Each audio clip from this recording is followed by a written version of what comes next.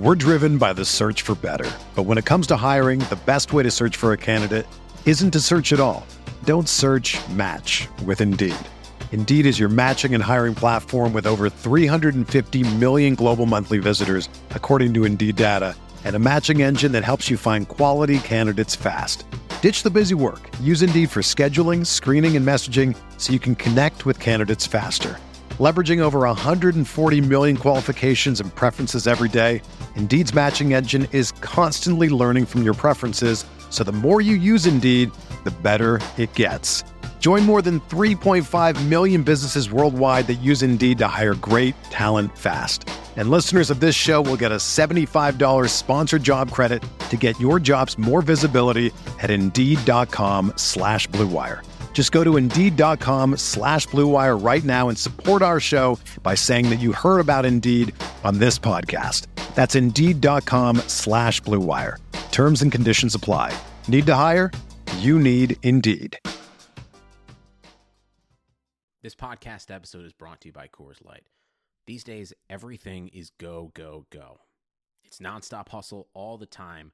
Work, friends, family, expect you to be on 24/7. Well, sometimes you just need to reach for a Coors Light because it's made to chill. Coors Light is cold lagered, cold filtered, and cold packaged. It's as crisp and refreshing as the Colorado Rockies. It is literally made to chill. Coors Light is the one I choose when I need to unwind. So when you want to hit reset, reach for the beer that's made to chill. Get Coors Light in the new look delivered straight to your door with Drizzly or Instacart. Celebrate responsibly. Coors Brewing Company, Golden, Colorado.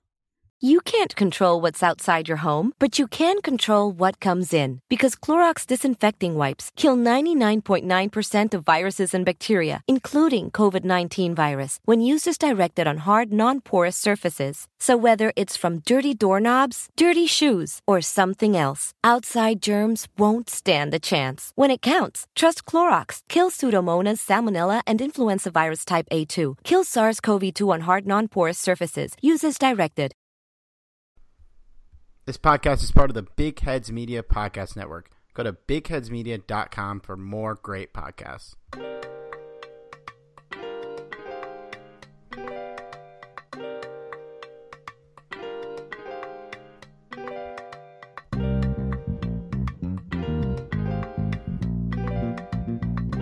Tell Sean Payton, keep talking that we gonna see him soon.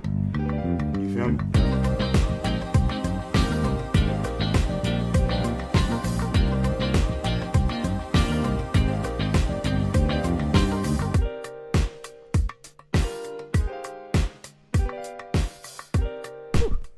All right, welcome back to the Butting Heads podcast from Rams Talk Radio. I'm Steve Ribeiro.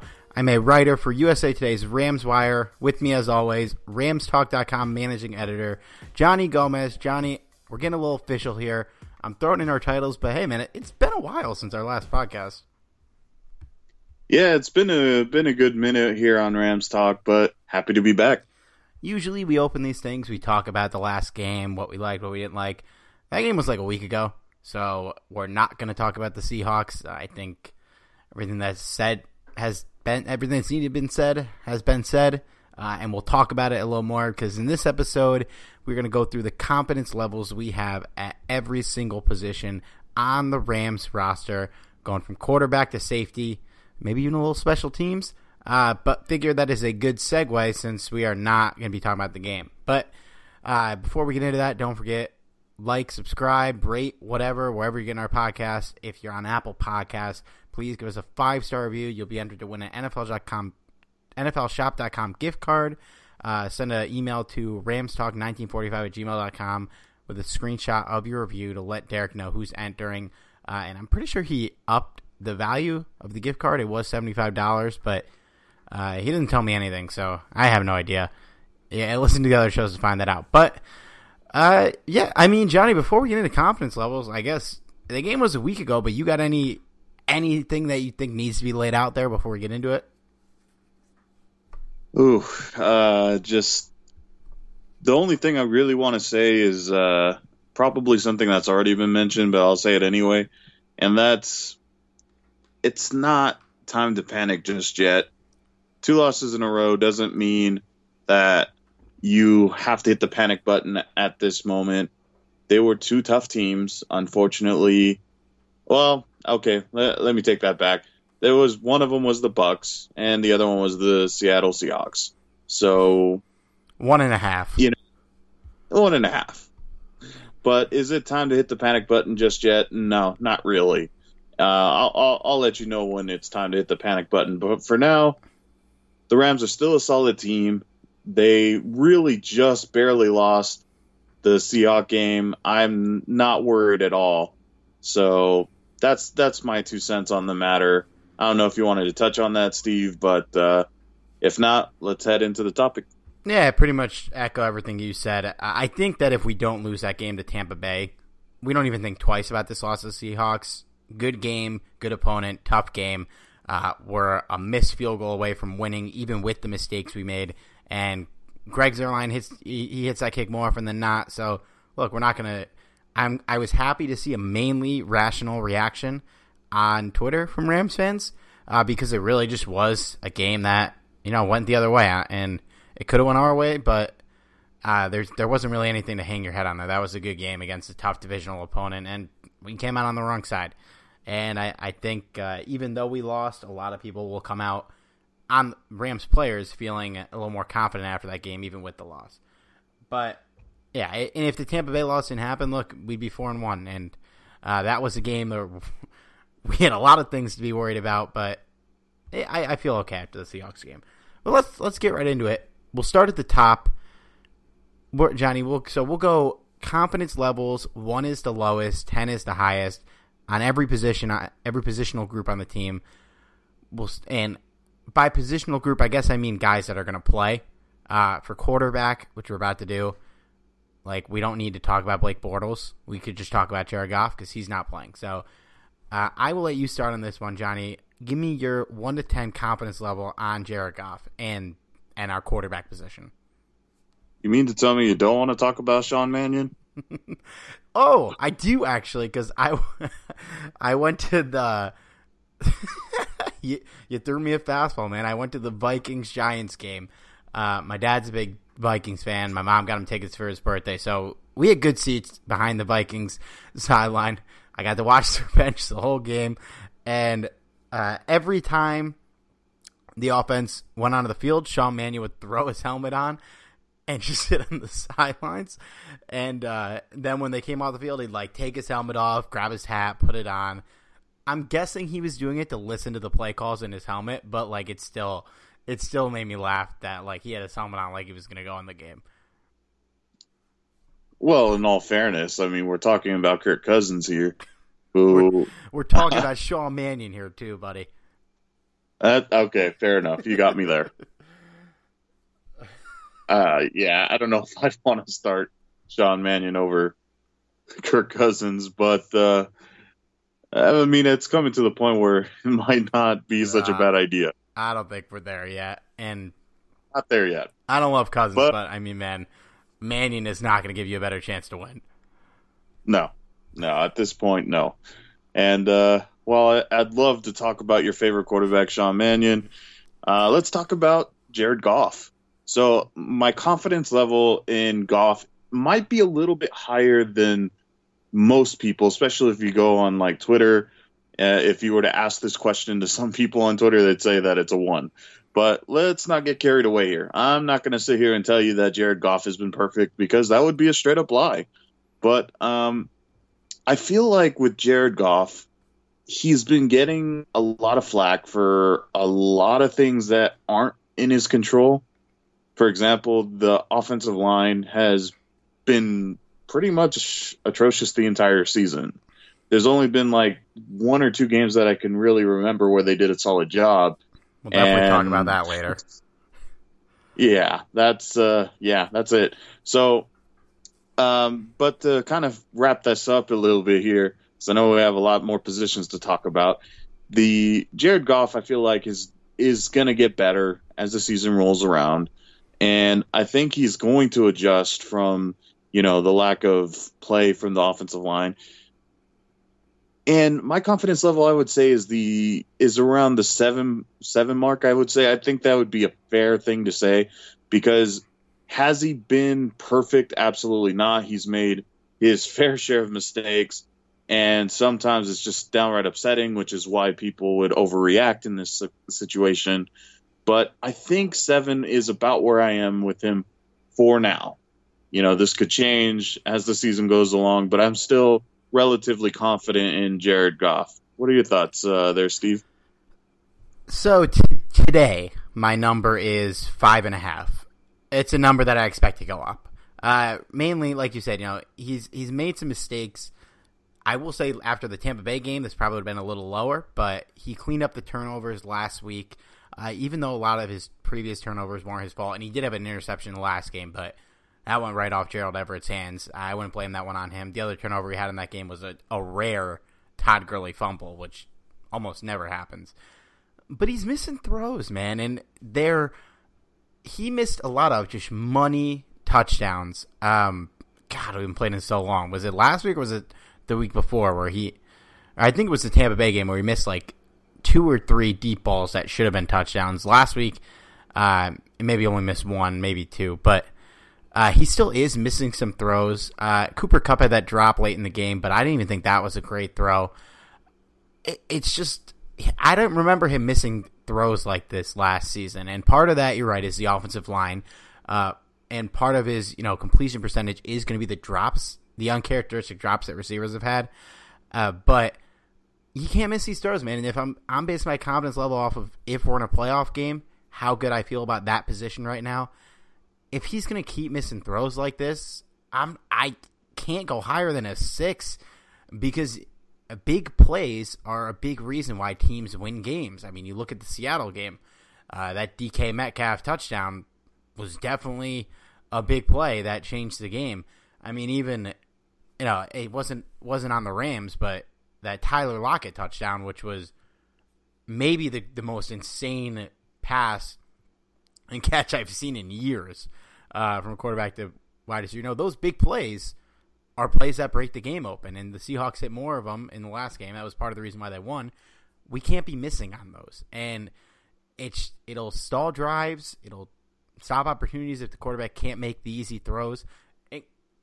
Goff makes the hard ones more often than not. So if he can just hit the easy ones more often, then this number is going to go way up because I think he did look a lot better last week than he had in the previous weeks, and I think he's only going to get better as the season goes on. But, yeah, today it's a 5.5. Fair enough. Let's get to running backs then. So Todd Gurley, Malcolm Brown are the guys that are playing. I mean, Darrell Henderson, as of today, is not really going to factor into this. This might feel a little high today, but I'm still going 7.5 here, just because I think you've seen enough from the running backs to realize that, it's not totally their fault. I think they are getting a little more hurt by the offensive line and just the overall offensive scheme and play calling than Goff is. But you've seen glimpses of Gurley and you've seen glimpses of Brown looking like damn good running backs this year. Gurley, he finally started to get touchdown or red zone carries, and he's converting on them, and he's looking damn good converting on a lot of these. His numbers are a lot lower than they've been in the past, but I think part of that is on the usage and the offensive line just being worse. I still, if we're hitting the playoffs and we're giving Todd Gurley the ball, I still feel good about it. I don't feel like he's going to, be a reason why we lose down the stretch in games because, when the holes have been there, he's hit him. And I think he looks a little less sharp than he did last year. He's not cutting back and making cuts like he was, but he still looks like one of the better running backs in the league when he has a chance to look like it. And I still am confident in this group, but I mean, last year this probably would have been a 9.5, 10. So 7.5 hurts a little bit, but even that, I feel like a lot of fans would be lower. Yeah, I think that's a fair assessment. And I'm totally with you. If we were talking about this last year, I'm giving this a 10. There's not even a question about it. At this point last year, Todd Gurley is one of the better running backs in the league still. And I still think that Gurley is an amazing running back. But, Sean McVay can try and downplay this all he wants, saying that there is no, snap count or snap limit on Todd Gurley. But I'm going to call bull on that because, he didn't have a problem using Todd Gurley in the past few seasons. He didn't have a problem at all. And last week he played almost the entire game. You got to factor that in. Yeah, that's true. That's true. And I think it was more of a testament to the loss in Tampa Bay because they didn't really use him at all, or at least not much anyway. No. So this is why, I feel like even though it might not be as dramatic as people thought it was going to be, I still think that it's fair to say that Todd Gurley isn't being used as much as we would have hoped he'd be used for. And again, I think this has a lot to do more with longevity of the season as well as his career more than it does to him actually being injured or due to arthritic problem. But either way, I still say when he's on the field, when he's playing and he's, contributing along with Malcolm Brown, these guys are solid players. It's just a matter of whether Sean McVay will use them or not. So for that reason, I'll give it an 8. I think that's a fair assessment. And yeah, running back, there's a lot of problems on this team, but running back ain't one of them. I agree. And I think it is important to note that these guys have been used as run block or pass blockers a lot because of how the offensive line has been. And they've been pretty damn good in pass protection. Gurley has stepped up and made a lot of key blocks to keep the guys off Goff. And it's a credit to him. And I think that's part of the reason why Darrell Henderson doesn't play at all is because pass blocking for a running back, transitioning from college to the pro game is probably the hardest transition for a running back to make. And I mean, given the way the Lions played, and we'll get to that soon, Darrell Henderson will get crushed in pass protection, I feel like. And I think above all else is that and not taking away touches from the other two guys is why he's not really out there. I don't think it's really anything he's done. And I don't think it's a big deal that he's not playing, but I think that's a huge factor that people are kind of missing here. And also just, I don't think Gurley gets enough credit for that, and I want to give him credit for that. He's been an incredible pass blocker this year. All right. Yeah, I definitely agree with you on the pass blocking on Gurley. That's absolutely true. I think that's something that even myself, I don't really give him enough credit for. But on to receivers. But before we get to receivers, let's give a quick shout out to our sponsor. You can't control what's outside your home, but you can control what comes in. Because Clorox disinfecting wipes kill 99.9% of viruses and bacteria, including COVID-19 virus, when used as directed on hard, non-porous surfaces. So whether it's from dirty doorknobs, dirty shoes, or something else, outside germs won't stand a chance. When it counts, trust Clorox. Kill Pseudomonas, Salmonella, and influenza virus type A2. Kill SARS-CoV-2 on hard, non-porous surfaces. Use as directed. Receivers. All right, Johnny. This is my only 10. This is my only 10 on the team right now. Whether Brandon Cooks is healthy or not, truth be told, I don't think it really matters. We have 3 really, really good wide receivers in Brandon Cooks, Robert Woods, and Cooper Kupp. Cooper Kupp, he might be leading the NFL in receiving yards right now. I'm going to look that up. And behind them, we got Josh Reynolds, who is a good receiver in his own right, a guy that we've both 180'd around. Didn't love him at first, but he's good in our book now.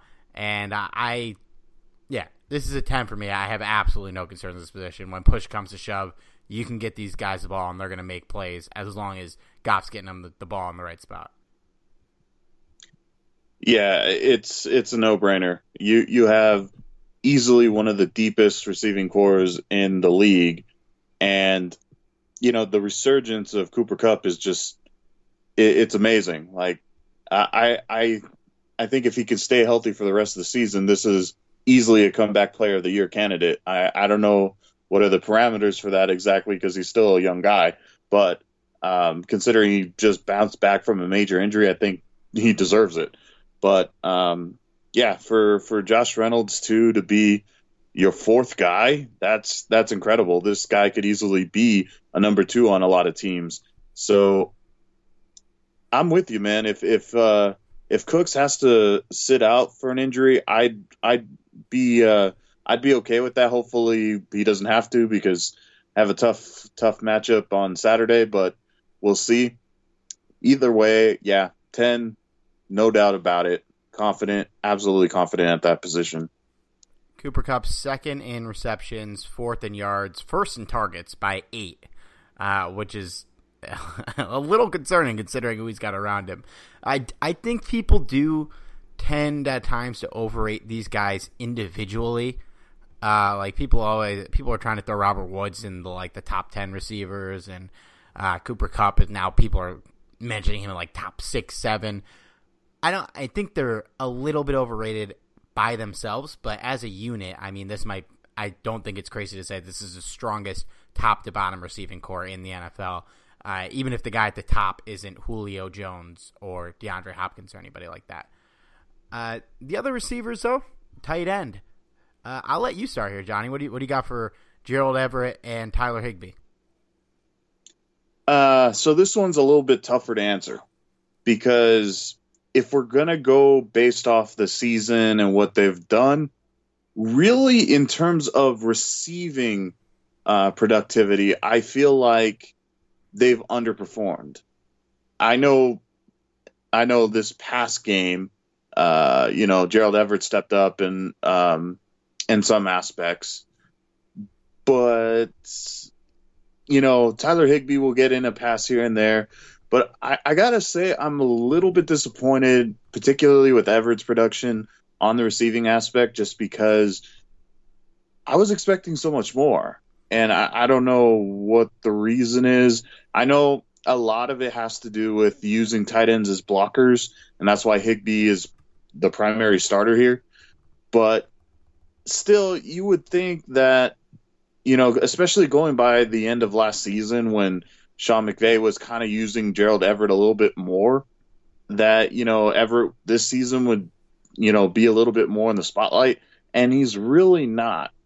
Am I that concerned about it, though? Not necessarily, just because, as I mentioned, one of the roles for the tight ends, particularly with Tyler Higbee, is that, blocking is a major thing for the tight ends. So in that regard, Tyler Higbee has proven that he's an effective blocker, at least when they need to bring him in. And when the chips are down, they can be relied upon as a receiver, just for whatever reason Jared Goff doesn't dish it off to them. So overall, I think I would give here probably a 6.5, 7, just because I feel like they have so much more potential. And I don't know why they're being underutilized other than the facts that I just mentioned, but I think they're a better unit than what we've seen so far. Well, Johnny, luckily, recency bias is absolutely afloat for me right now. And, you mentioned they haven't lived up to their potential except for last week. But last week was last week, so because of that, I'm giving them an 8, which is crazy because I have not been high on this core, if you've listened to this podcast, at all, especially Higbee. But, look, man, I think the Everett game is a real thing that's not – I don't know. He's not going to have 135 yards every week, but I think we've been waiting for that breakout game. We got it, and I think they're going to ride Everett out, and I think he's going to continue to play a lot. And look, Goff, I mentioned it in articles and probably on the podcast before. Last year, based on how the percentage of snaps that they were on the field that they got targeted, Gerald Everett led the team. I think he has been one of Goff's favorite targets over the years. He just hasn't been on the field enough to really showcase that. He finally played 80% of the snaps on Thursday night, and look what happened. He had 135 yards, and what really sold me on Everett in that game was he had the fumble. He gets knocked down. He comes back out or not a fumble. He dropped a pass, got intercepted. Crazy interception, by the way. Two of the best plays I've seen all season were by the Seahawks in that game. But Everett comes back on the next drive, makes a few huge plays, and does not lose 1 ounce of confidence. And that made me feel like this breakout game is going to be a legit thing and that he's going to be a big factor in this offense moving forward. And Higbee, he's done everything we've asked. I think I've noticed him a little more this year than last year. And if you look at Pro Football Focus, I know it's not a perfect stat, but both of these guys are top 10 tight ends right now according to the website's grades. Tyler Higbee is number 3. He's number 2 in receiving grade. Obviously, he's not catching as many or on as many passing downs as the guys around him, like Mark Andrews, George Kittle, even Darren Waller, Travis Kelce. Oh, Jesus Christ, Austin Hooper, who's leading the NFL in passing snaps for tight ends. But he's playing great. He's doing everything we're asking. And Everett, after that game, man, I feel great. He finally had his moment. I think that they played these guys together a decent amount in the last game. Both played over 50% of the snaps. I think we'll see that, especially if Cooks doesn't play this week. But I feel good about this group, man, and that's not something I've really said ever. I mean, look at our tight ends over the past few years. I don't remember the last time I felt good about the Rams tight ends. I don't know if I've ever felt good about the Rams tight ends since I've been alive. Ernie Conwell? I mean, was Ernie Conwell that good? No disrespect to Ernie, but I mean, come on. If that's what we're pointing to is Ernie Conwell, no disrespect whatsoever. He was pretty good, but that's who we point to as our good tight end.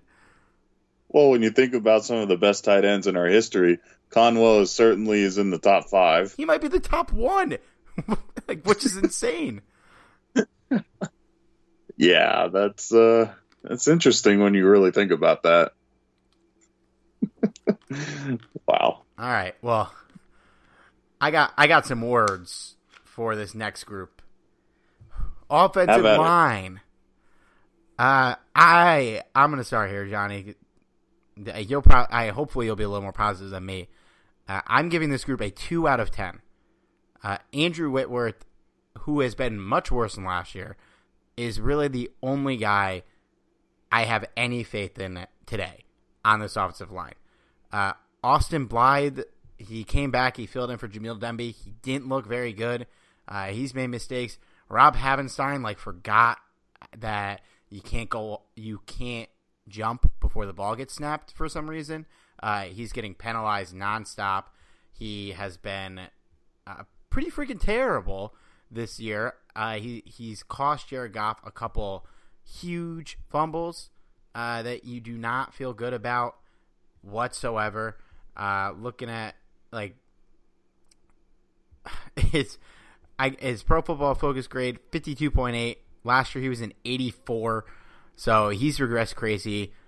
Joe Noteboom, man, he hasn't been the worst guard, I guess, but his grade is a 37.4. He is in the bottom 5 of guards. Important to note that the lowest eligible guard graded on Pro Football Focus right now is Jamil Demby, and Joseph Noteboom 68 overall. Austin Blythe is just ahead of him at 66. Noteboom, he was being asked in the game after Todd Gurley got a really nice pitch play or a really nice gain. Next play they pitch it to him. He gets slobbered in the backfield for a loss of 5 yards. They show Noteboom trying to pull, and they're saying that it's a really tough block, and you shouldn't be asking a guy like Joseph Noteboom to do that. Yeah, well, you know what? We could have asked Roger Saffold to do that last year, so that doesn't make you feel good. And then, Johnny, we have not talked enough as Rams fans about what Brian Allen did in that football game last week. There was 20 seconds left. We were in field goal range, barely. And he doesn't snap the ball. And we get a delayed game. He doesn't even snap it a second or two late when Goff is screaming at him. He straight up never snapped the ball on that play. And we lost 5 yards. And you know what? If they didn't get it to Gerald Everett on the next play for 10 yards and then Greg Zuerlein missed the field goal, or if Jared Goff got sacked, I mean, Jesus Christ, man.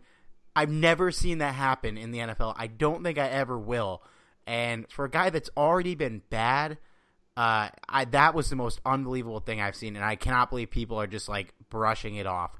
I know everybody makes mistakes, but holy shit, that was terrible. I had never even seen that in Pop Warner or in high school in that situation. In the NFL, that actually happened, and I think he's been really bad. I don't see what anyone else sees in Brian Allen so far. I hope I get proved wrong later in the year. I do not see him being a starting center in the NFL. Noteboom is playing out of position. I'll give him a little bit more benefit of the doubt, but he hasn't been good. The right side of the offensive line just like stopped trying, or the Monstars came with a football over the offseason and took their powers because they both suck. And Whitworth understandably is aging, but because the other guys are being bad, him aging a little is noticed more. I do not have any confidence that this unit is going to get better, and maybe they will, because maybe they really just need time to gel, but there's a chance that 2 out of the 5 guys in this line aren't good at all, and that affects the other 3 guys from doing their jobs properly. Is this the time where you take a breath? Woo. Breathe in, breathe out. And I've written 2 articles for Ramswire on how bad the offensive line is. If you guys want to go read them, you can find the link to my articles on my Twitter profile. There's the plug. Okay. So, after that long-winded explanation of how terrible our offensive line is, I don't really have too much more to add to it other than that I have a little glimmer of hope more than Steve. Keep in mind, I'm not saying that I am ultra confident in this group. It's just a slight glimmer more than what Steve said. He ranked 2 out of 10 in confidence level. For me, it's a slightly above 4 out of 10. Reason being is because here's where I kind of feel like the offensive line is going to improve a little bit. First off, with Austin Blythe in particular, yes, recently Austin Blythe has been, terrible. And I think part of the reason is because they rushed him back.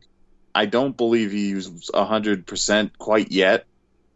And the reason why I kind of think that way is just because I feel like at the start of the season, Austin Blythe did a solid job. And then once he got injured, he just kind of fell even more back. Now, keep in mind, I don't think Austin Blythe is a really top 10 guard or anything like that. No, that's complete bull. But I do think he's a solid contributor when he's 100% healthy. So I think as the season goes along and he, gets back to full 100%, hopefully we see it this week. I think that Austin Blythe should be better. Now, as for Whitworth, basically, Steve absolutely is correct. He's getting older. He's regressing a little bit. And because everyone around him isn't playing that well, he looks even worse than he actually is. So I can't necessarily blame Whitworth for anything. As for Brian Allen and Joe Noteboom, they haven't had the best of beginnings, but I kind of figured this would happen because while they might have all the potential in the world and they might do well in practice, in exhibition games, nothing beats the real game. So I think as the season progresses, they too will improve. Maybe not to the level we were hoping for, but I do think that they will improve as time goes on. And here's hoping that that's sooner rather than later. Where I've completely lost hope is Rob Havenstein. And that's kind of weird because you go back to last season and this guy was, he may have not been like a Pro Bowler or anything like that, but this guy was a top-notch player. Like, I felt like he did a solid job at his spot. Had his occasional mistakes here and there, but overall he was a solid contributor. And then this year, I don't know who's in his jersey, but it ain't him. this guy, I don't know where he went, but we'd like to have him back because, or at least Jared Goff would like to have him back. Dude's been pressured and hit all year long thanks to him. So that, to me, is where the major downturn has happened. I don't even have any words for this anymore. So, yeah, solid 4 out of 10. Hey. Well, I guess it's better than 2. Doubled me. You want to hear a real depressing stat? Oh, God. Lay it on me. I did some digging for an article I wrote recently. In 2016, Greg Robinson's overall grade as tackle on the Rams, or was he playing tackle? Yeah. His overall grade was 59.9 from Pro Football Focus. That would be the second highest on the Rams this season. Greg Robinson in 2016. Did you watch him? Because he was fucking awful. And he had a better year than every offensive lineman on the Rams, except for Andrew Whitworth, is currently having right now. Can someone pop open the tequila bottle for me? Because damn. And I'm Rob Havenstein is on pace for more penalties than Greg Robinson had that season, and he's on pace for more sacks allowed than Greg Robinson had that season. And for reference, Robinson had 14 penalties and 8 sacks allowed, and Havenstein is on pace for a worse season. All right, well, in the opposite of things that are horrible and depressing, if you want to brighten up your spirit and remember the good old days about good offensive linemen, you should go check out Jim Hawk, our sponsor, in his book, Hollywood's Team, Grit, Glamour, and the 1950s Los Angeles Rams. This book tells the story of the 1950s Rams through the lens of Jim's dad, John, who was an offensive lineman for the team from 1953 to 1957. Now, they didn't have grades for offensive linemen in the 50s on Pro Football Focus, but I'm guessing that John Hawk's would have been higher than Jamil Demby's 27 or Joseph Noteboom's 37. But that's just me guessing. I'm guessing he didn't have 14 penalties and give up 8 sacks. You're going to learn about a son story. It's a son story of his father and the team he played for in the era of glitz, glamour, and future Hall of Famers, guys like Norm Van Brocklin, Crazy Legs Hirsch, Tom Fears, and Les Richter. You can find Hawk's book online at Hollywoods.team. Jesus, that offensive line segment's got me thrown off. Hollywoodsteam.com. You can find this book in hardback, electronic form, and paperback at Amazon and Barnes & Noble. You can find the book on Twitter at Hollywoodsteam if you want to reach out to Jim there. If you read the book, thank you. And if you have any questions, go ahead and ask him. You can also find this book through various other booksellers on the internet, guys. Johnny and I have both read it. It's a great book. It's a really insightful look at an era and a team in the 1950s in a city of Los Angeles, and I really enjoyed it. I know Johnny did as well. And not only is it a good read for Rams fans, it's just a great story about a person's father and the legacy he left behind. Again, guys, Hollywood's Team, Grit, Glamour, and the 1950s Los Angeles Rams by Jim Hawk. Well worth your time. All right, I just did a long-winded rant there, so Johnny, I'll let you start on the defensive line. Let's break out defensive line and edge rushers. So we'll go, this group will be Aaron Donald, Michael Brockers, Sebastian Joseph Day. I guess you throw in Tanzel Smart and Morgan Fox as well. So far, I've really enjoyed what I've seen from the defensive line this year. I think there's been a lot of people, saying, well, they're not racking up the sacks. It's been kind of a disappointing year for Aaron Donald. Not really. I mean, yes, of course, we'd love to see him get more statistics on there because stats seem to power the league. But in this case, this is a very good instance where stats don't exactly tell the entire story unless you go on like Pro Football Focus or something and actually see everything they're doing.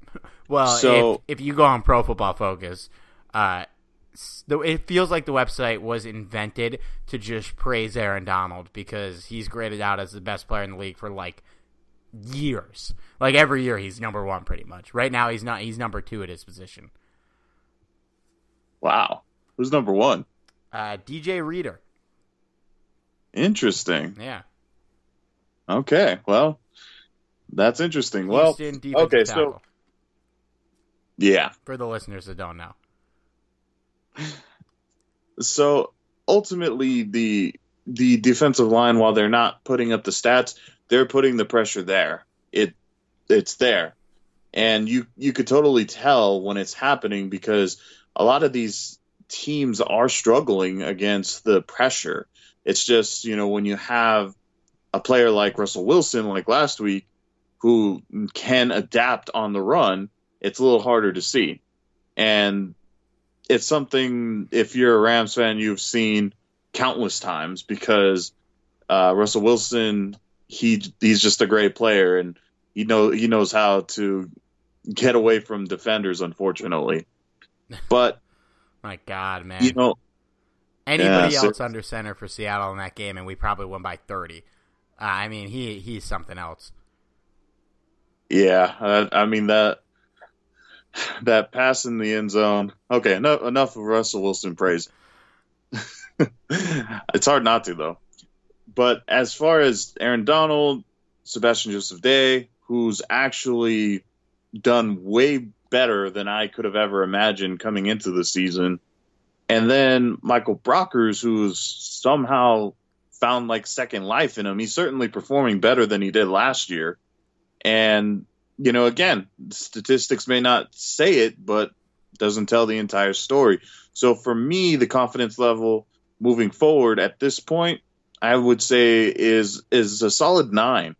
I think only a 9 just because, if it was a 10, I guess the statistics would be there. But all things considered, I think a 9 is a fair assessment. I actually gave him the same grade. I gave him a 9 too. I'm glad you bring up Brockers because I was kind of leading the charge on criticizing him because everybody was just throwing all the blame on Sue last year, and the truth was Brockers was probably worse than Sue was last year. But he's had a great year. I think total offensive D-line and pass rushers, he might be our second best defensive lineman this year.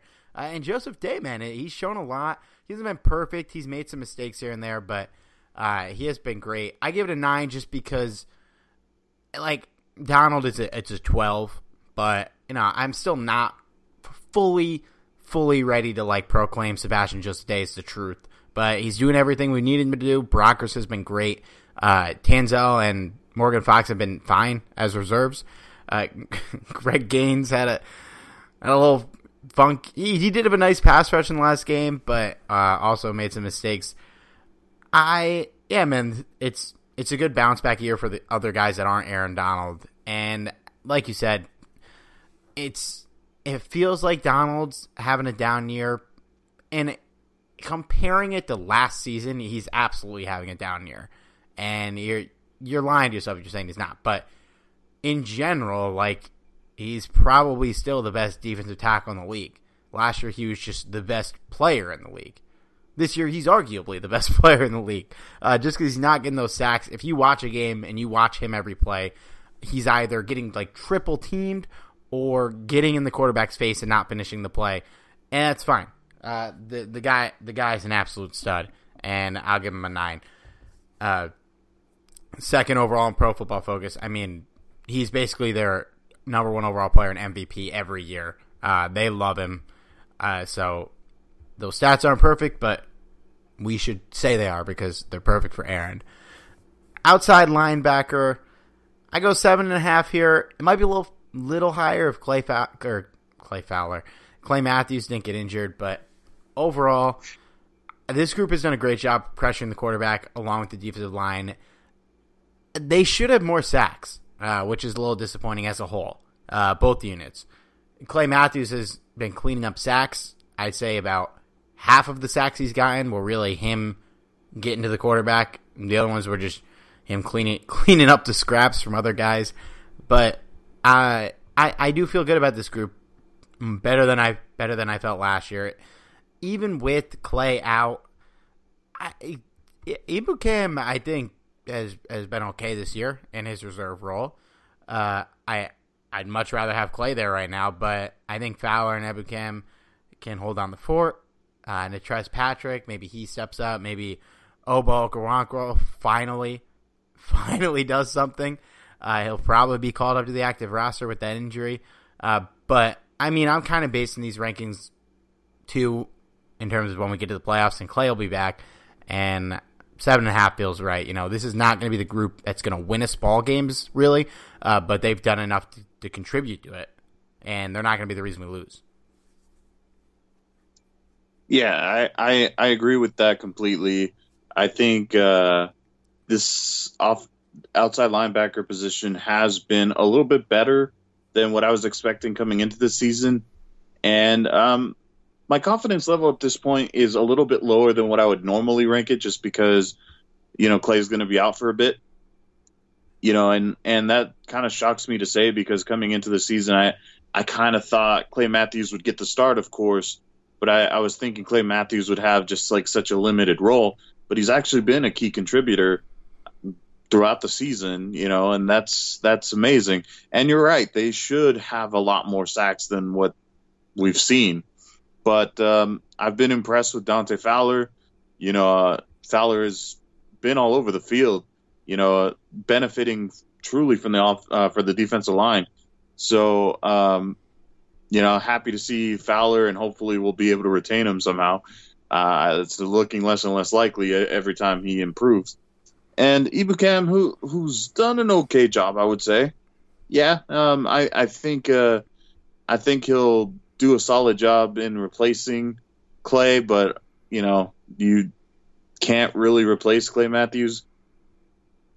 But I'm really hoping to see something out of Patrick, just because Natrez Patrick, I felt like, was a really solid contributor in the preseason.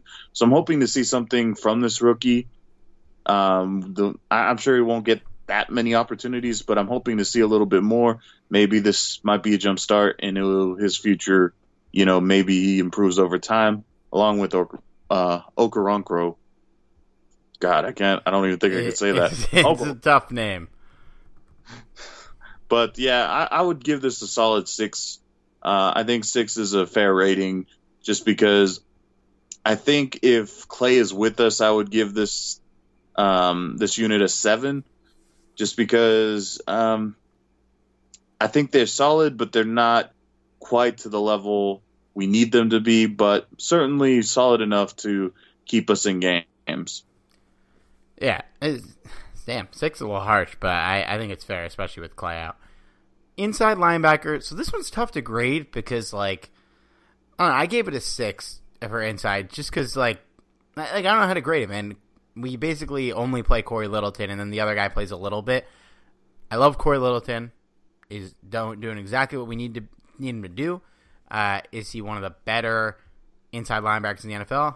I'm not sure, but he's ranked 8th on PFF right now at the position, which makes you feel good, and he gets the job done. I don't really feel confident in any other guys. Bryce Hager's injured. He was grading out really well on Pro Football Focus early on in the year, but he's taking a dip.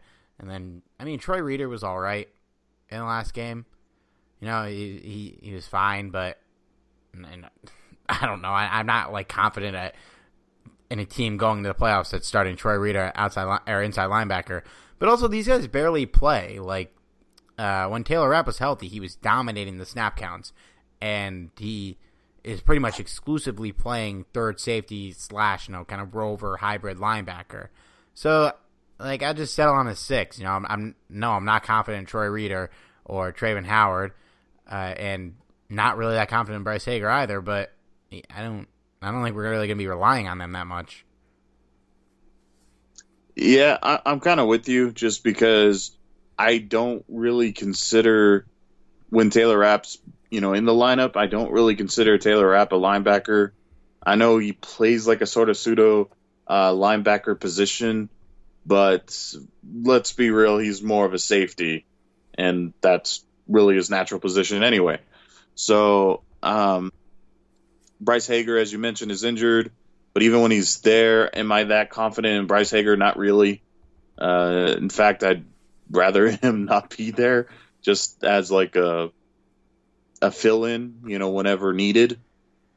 And the same thing with the rest of them. Troy Reeder, I felt, actually did above my expectations last week, which says a lot. That had to be pretty low. Yeah, not very high at all. So, Corey Littleton, though, I have to give the dude props because this guy, as streaky as he is, because there are times where this guy seems like one of the best inside linebackers in the game, and then he disappears. Like, is Corey Littleton out there? Is he playing? Is he hurt? That's the kind of reaction I have sometimes because he just disappears sometimes. So while I do think Corey Littleton doesn't get as much praise as I think he should, I also don't think he's, a top, inside linebacker. I certainly don't know if I'd give him as much praise as Pro Football Focus does, but then again, who am I to argue with somebody that's, placing Corey Littleton in a higher regard?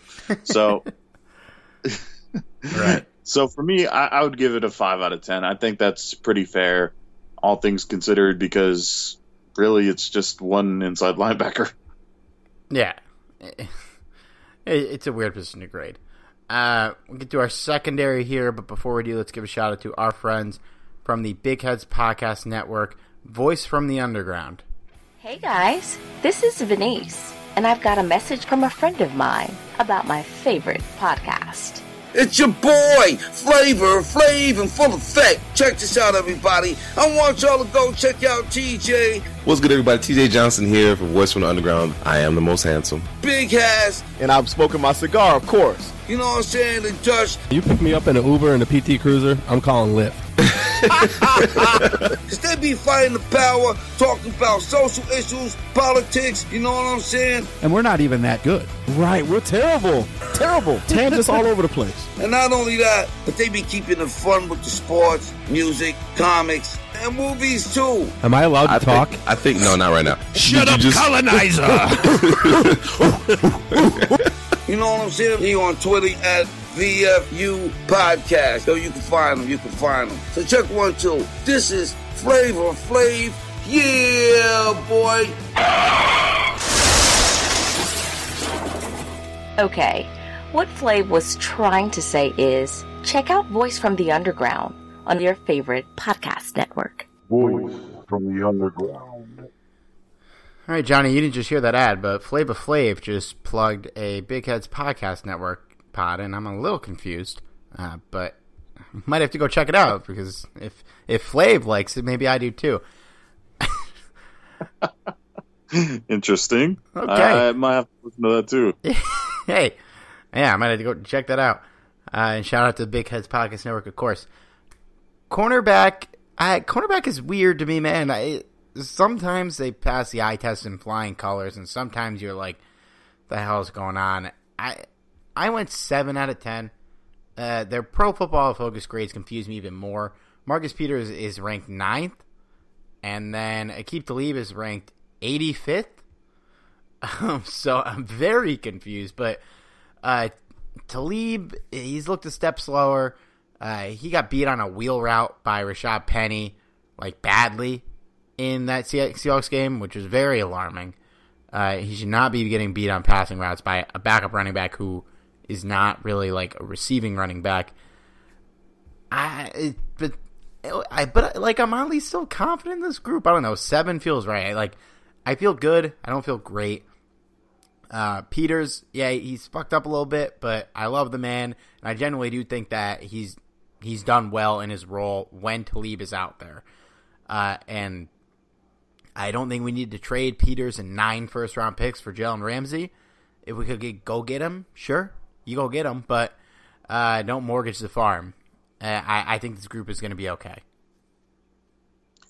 Yeah, I'm a little confused as to why. I think the 2 recent losses has been the key contributing factors as to why people have lost faith in the secondary, particularly at cornerback. And for good reason. I mean, especially when you go back to the Tampa Bay game, they just, wow, they got beat by so many players that game. And then going back to this game against Seattle, as you mentioned, the Penny situation with Aqib Talib, Talib has lost a step. I don't think there's any doubt in my mind that he hasn't, but I also think he's still a solid contributor, just maybe not as good as he's been in the past years. Even going back to last year, I feel like he was a much better cornerback than he last year than he is this year. Marcus Peters is always going to have the risk reward kind of thing. You're always going to have that because that's the type of cornerback he is. He's an all or nothing. And this is why you have a shutdown corner like Talib on the other side, because he balances it out. And we've kind of discussed this in the past. So I can overlook some of the things that Marcus Peters has allowed just because, again, this is exactly who we knew Marcus Peters was. And hopefully in the future we can have, somebody else alongside him to continue to balance that, because I'm starting to think this might be Talib's last year with the Rams, maybe in the NFL. But overall, I still think it's a solid unit. Nickel Robey-Coleman, I feel like, has his moments where he shines and moments where he doesn't. And ultimately, I still think this is a solid unit. So for me, I think this is a solid 7 still, like you. I think anything lower would seem a little unfair. And anything higher, I think you're just fanboying.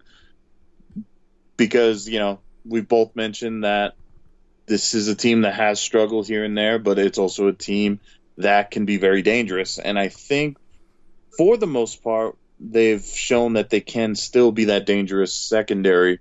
And only time will tell, whether or not this unit's for real or not.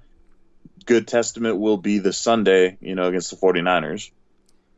Yeah, it's definitely going to be a test. Nickel Robey-Coleman is 26 at position on PFF, so not bad for him. Safeties, I'm on a 9 here. And I have a little pass coverage concerns with the group, but man, these guys are both studs. Eric Weddle is, he's everything we wanted when we signed him. John Johnson, I think, continues to be, people love to throw out how a ton of players on the Rams are underrated. I think John Johnson's the only player that's genuinely underrated by non-Rams fans, because he's a stud. He's going to be a guy that we're going to have to pay soon, and I really, really hope they just pony up and pay him. I love this group, man. I don't have a lot to say here at all. And you factor in Taylor Rapp, he's been solid as a rookie coming into the fold. And when push comes to shove, these are guys that I want on our side, and I'm happy to have them. Yeah, I'm with you that I feel like the safeties are a little bit on the underrated side, particularly with John Johnson. I feel like Eric Weddle has lost a little bit of a step in terms of his speed. I think that's one of the reasons why his pass coverage skills are not quite as sharp as they used to be. But overall, he's still one of the guys. I mean, just his leadership alone, I feel like is a value to the defense. And I think evidence of that was when he went out with that injury, after getting that massive hit to the helmet earlier this season. It was obvious that the defense missed their leader, but I think that Eric Weddle is kind of the spark that the Rams needed. And John Johnson, he's definitely one of the better safeties in the league, in my opinion. And I don't think his play at all has, deterred my opinion at all. So I think between Weddle and Johnson, I can't help but give him a solid 8. I think 9 would be a little excessive just because that would be almost perfect. They haven't been almost perfect, but there's still been a really solid secondary. and probably been one of the more competent groups on the secondary, if not the most. So, yeah, I have to give it up for the safeties. I think 8's a really fair grade for them. Yeah, I think so too. Special teams, I will do them all as a whole, I guess. I'll give them a 9 just because they'd be a 10 if JoJo Natson wasn't factored in. So I'll have it down to a 9. JoJo scares me a little, but I'm still confident overall. Yeah, as far as the special teams go, 9 I would say is fair. I might have an unpopular opinion here, though. And one of the reasons why I think I don't have it at 9.5 is because Johnny Hekker has not been, the perfect punter that we've seen. Ooh. I don't know what it is. I know. Hold on. Hear me out before the torches come out.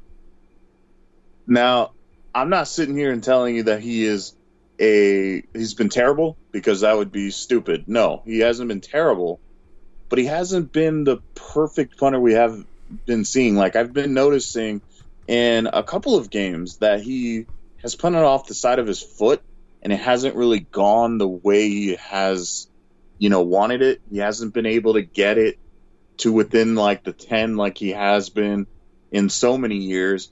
I'm not really sure what the problem is, or if it's just been an unlucky few games, but I don't know. Like, it's really weird seeing like the type of production that Hekker's had. And again, not saying that he's been terrible, because again, he's still a fine punter, just not Johnny Hekker good. So I'm not saying that I'm going to drop my confidence level that much, just maybe half a I guess percentage point, because I would say 9.5, because I think Zuerlein, even with that missed field goal, I'm still confident in the guy. JoJo Natson is JoJo Natson. He's basically a filler at this point, and hopefully he hasn't done bad either, really. Just I always kind of shudder every time he takes the ball out. I can't help it. I just you got to clench a little bit every time you see him. Yeah, I don't really even know what it is, but like, you get a little scared. Look, you're not wrong on Hekker. He absolutely has not looked as sharp this year. I will give him the benefit of the doubt, as I give Greg Zuerlein, even though he missed that field goal, because they've proven that they've earned the benefit of the doubt. But you got to be a little concerned there. Very, very little. We've been going for a while, so I don't want to spend too much time here at the end. But, Johnny, we're playing the undefeated, first place in the division, San Francisco 49ers. Hit me with your quick hit on the 49ers and a prediction for this game. This is going to be a very tough game for the Rams to win. Luckily, it's at home, and I'm going to try my damnedest to get tickets for that. I don't know if I'm going to be able to go, but here's hoping. But anyway, the 49ers, I think defense alone is what kind of scares me. I think I'm referring to their defense anyway. As far as offensively, I think the Rams could contain them if they're smart, if they don't take any unnecessary risk, and if at the same time don't play too softly. I think that this is a team that they could potentially win. It all just boils down to what offensive line shows up, because if it's the terrible offensive line we've seen the past couple of weeks, it's going to be really tough on Jared Goff. The defense on the San Francisco 49ers is just absolutely insane, and we saw Baker Mayfield just get absolutely dismantled against this defense. So to me, what's going to be the biggest difference maker is to see if the offense can become balanced and can actually move and drive the ball. No careless turnovers, no stupid penalties, and I think this is a very winnable game.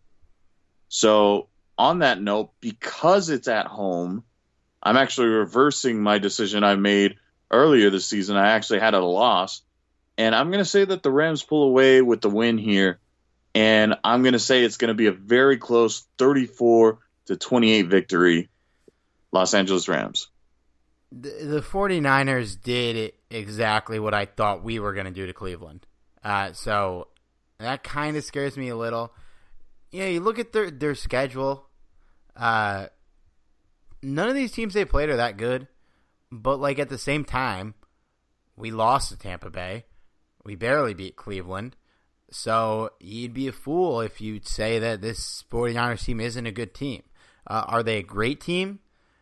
If they beat us, probably. Yeah, but I'm still confident it is at home. I actually think we win 31-20, mainly because I think this is a game that we need to win more than they do. Even though, it would kind of settle the 49ers are legit now, things if they beat us. But you look at their schedule, man. Redskins, Panthers, Cardinals after this game. I'm sure they're going to want to win this game badly, but I think we need it a little more, and I think our players realize that. And, yeah, the offensive line certainly concerns me here. If they could give Jared Goff any protection, I think we walk away with a victory here, 31-20, and I feel good about our chances in this game, even though the 49ers have certainly earned my respect. Alrighty. Well, that's another episode. Anything before we head off? Take the blue pill. Sorry, I just was thinking about the Matrix. I don't know why, and I had to go with it. Ben Simmons hit a 3 in the preseason tonight, so I'm happy. All right, guys, don't forget, like our podcast, subscribe wherever you're getting it. If we're not somewhere you're getting it, let us know. We'll get there. Follow me on Twitter at Steve Ribeiro. Follow Johnny at Johnny506. Follow Rams Talk at Talk Rams. For Johnny, this is Steve. We'll talk to you guys next week. Tell Sean Payton, keep talking that. We're going to see him soon. You feel me?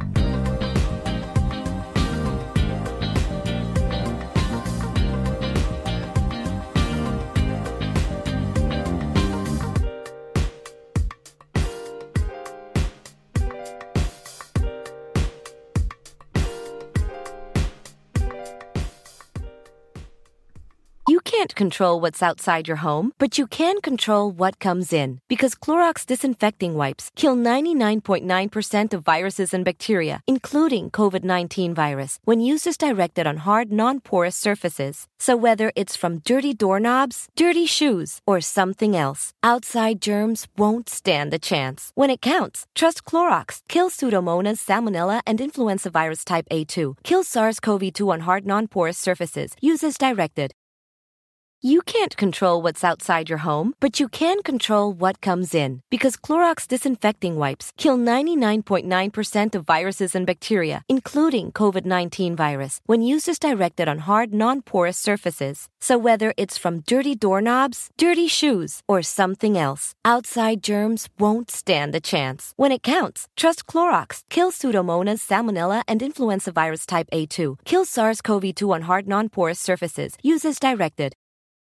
Mother's Day is almost here, and you can get her the most beautiful time-tested gift around. A watch she can wear every day from Movement. Whether your mom is into classic dress watches, rare and refined ceramics, or tried-and-true bestsellers, Movement has something she'll love. And right now, everything at Movement is up to 50% off site-wide during their Mother's Day sale. A watch is a gift that celebrates all the time you spent with Mom. And a Movement watch is even more than that. Movement uses industry-leading materials for their fresh modern watch designs, from technically complex ceramics to vintage-inspired style, all for an incredible value your wrist and wallet will both love. And with one-size-fits-all convenience and fast free shipping and returns, it's a stress-free shopping experience. Save big on the best Mother's Day gift ever with Movement. Get up to 50% off site-wide during their Mother's Day sale at MVMT.com. Again, that's up to 50% off at MVMT.com.